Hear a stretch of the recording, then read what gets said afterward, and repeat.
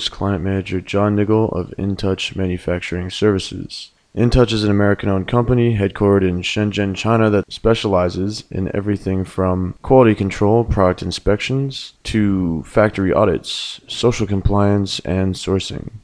Today I'll be telling you a little bit about 5 of the most common misconceptions surrounding quality control in China. This is a podcast episode based off a bulletin article published earlier this month. How effective is quality control in China? All buyers have their own set of quality standards and the price they're willing to pay for products. The seasoned buyer of products manufactured in China can offer a host of stories about success, failure, and the surprises they've encountered along the way. When it comes to manufacturing, perhaps no other area is more surprising than controlling product quality. That's why in this podcast episode, I'll reveal 5 of the industry's top misconceptions about QC in China. By learning about these errors in thought, you'll be better prepared to manufacture in China, achieve consistent product quality, and encounter fewer surprises. First misconception is Chinese factories only make poor quality products.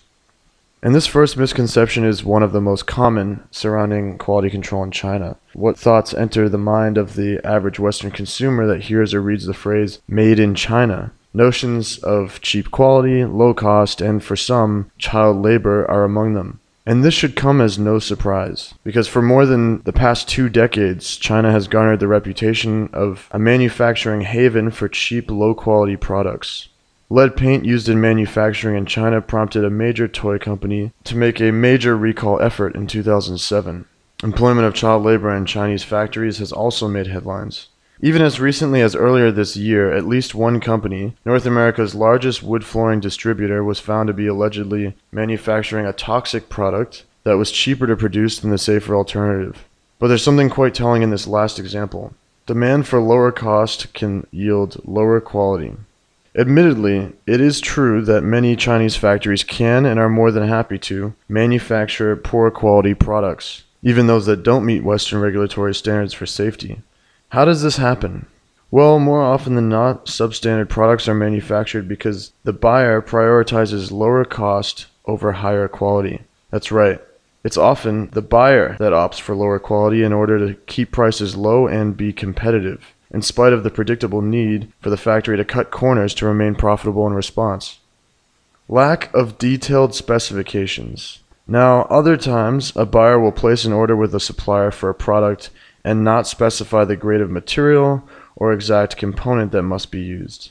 In turn, the factory may choose to use cheaper materials and components to cut costs and increase margins.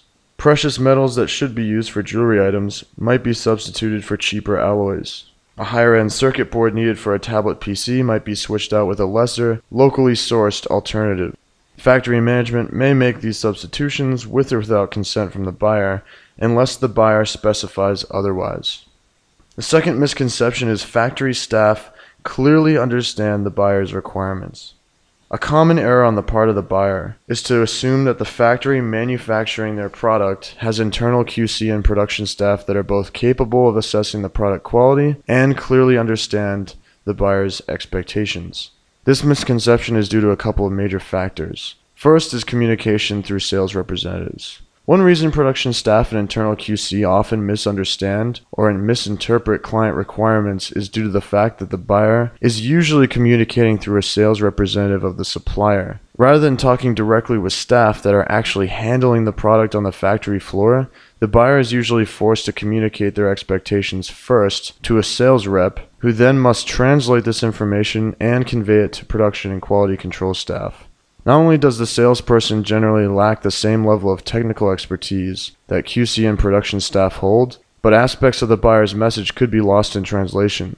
These problems may be compounded if the buyer is working through a vendor or trading company, which adds another degree of separation. Second reason is unfamiliarity with the product.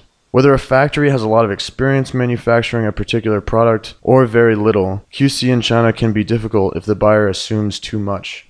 There are many products considered household items in many Western countries, but very foreign to Chinese. A classic example of this is cookware. A milk frother, a garlic masher, and a coffee machine are all products with which the average Chinese person is unfamiliar.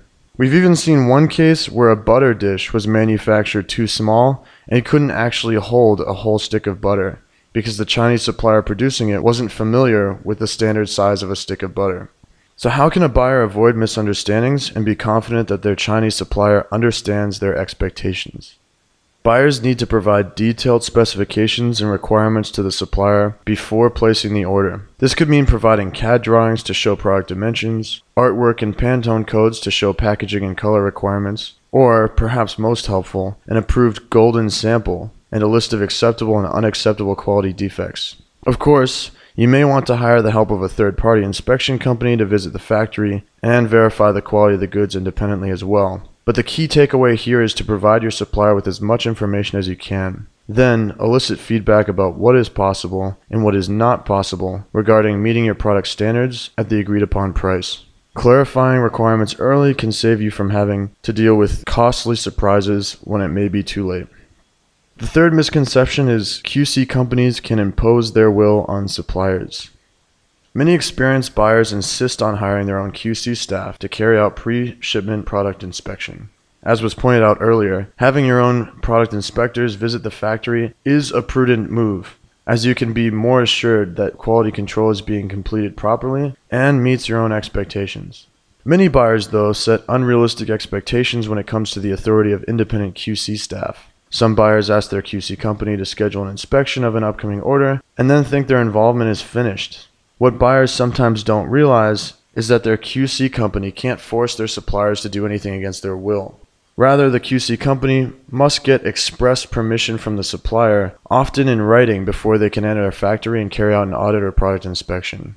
This can be difficult, particularly concerning QC in China. Now, understandably, suppliers typically prefer to avoid the added oversight that third-party inspection or auditing can bring. And suppliers can get pretty creative about delaying or avoiding this oversight. A supplier may delay inspection by telling QC staff that they need to confirm some information with the buyer before booking. They might also be altogether unresponsive or unreachable when attempts are made to contact them about scheduling. In any case, when a supplier is uncooperative with booking, it's the QC company's responsibility to inform the buyer, and it's the buyer's responsibility to press the supplier accordingly. Third-party QC providers also rely on the supplier to allow inspectors to carry out certain tests or inspection procedures. One such example is the carton drop test, which is a standard test but can be destructive to the product. A supplier may also need to make certain testing equipment available for inspectors to use, if the buyer wants particular testing to be performed. Finally, QC staff do not have the authority to dictate to the factory whether or not an order should ship. It's up to the buyer to review the inspection results and determine if an order should be held for rework. If so, the buyer needs to notify the supplier accordingly. The fourth common misconception about QC in China is an inspection result dictates if an order should ship. If you've considered hiring a third-party inspection company to visit one of your suppliers, you should know almost every buyer experiences this the first time they receive an inspection report. Some buyers receive an inspection report with a result of fail, and without even considering why their order failed inspection, they contact the supplier and demand they hold the shipment and rework. There are a couple reasons why this kind of knee-jerk reaction is especially common early on. First, the buyer may not realize that it is exclusively their decision whether or not to ship the goods. Just because an inspection report shows a result of fail doesn't mean the buyer cannot accept the issues found during inspection. Similarly, an inspection report might be issued with a result of pass, but the buyer might feel that there is an issue that needs to be addressed before the order can ship. Secondly, the buyer may not yet have established a firm tolerance for defects and other issues related to the product. If a buyer is unfamiliar with the inspection sampling process and acceptable quality limits, or AQL, the inspection company will often default to using their own recommended tolerances for defects. What can then happen is the buyer is surprised either by a failing inspection when they're able to accept the defects found, or a passing inspection when they're not. The bottom line here is, it's essential to spend the time to understand the inspection report, ask for feedback from the supplier and QC inspector when needed, and offer your own. Remember, the buyer makes the final call on accepting or holding an order. The fifth common misconception about QC in China is that QC companies work with the factory to eliminate causes for problems. Now, this last misconception concerns the limitations of product inspection. To put it simply, product inspection is not a silver bullet or a cure-all solution to quality problems. Most QC companies can visit a factory on your behalf, verify whether or not the product meets your specs and standards, and then report back any issues found during their inspection. And although a product inspector can sometimes suggest possible causes for defects and other issues found, they're very rarely able to pinpoint the processes at fault and advise corrective action. This capability is normally held by a manufacturing consulting firm capable of process auditing. Third-party QC inspection is valuable in providing a buyer with an unbiased report of the status, quality, and condition of an order at a relatively low cost. A product inspection offers real transparency and insight into mass production, allowing the buyer to make informed decisions about shipping, rework, and design modification prior to receiving the finished goods. It's generally the buyer's responsibility to work with the supplier on developing corrective or preventative action to decrease or eliminate issues with production found during inspection. Some key takeaways here. QC in China can be a tricky business. Buyers and suppliers each have their own set of expectations. One could argue the purpose of quality control is to identify any discrepancies between those expectations.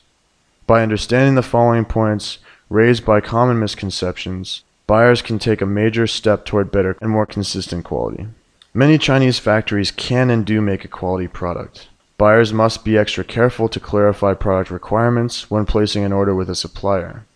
Independent QC firms do not have authority over suppliers. It is the buyer that decides if an order will ship, not their inspection company. And finally, inspection companies find and report problems, whereas buyers and suppliers find solutions. I'd like to thank our listeners for tuning in to today's episode. I'd also like to remind you guys to check us out on Facebook, become a fan, follow us on LinkedIn, follow us on Twitter. Check out our YouTube channel and subscribe there. We've got some videos of expert interviews and some on-site inspections as well. And finally, if you'd like to get in touch with us directly, you can drop us a line on our company website. That is www.intouchquality.com. Thank you.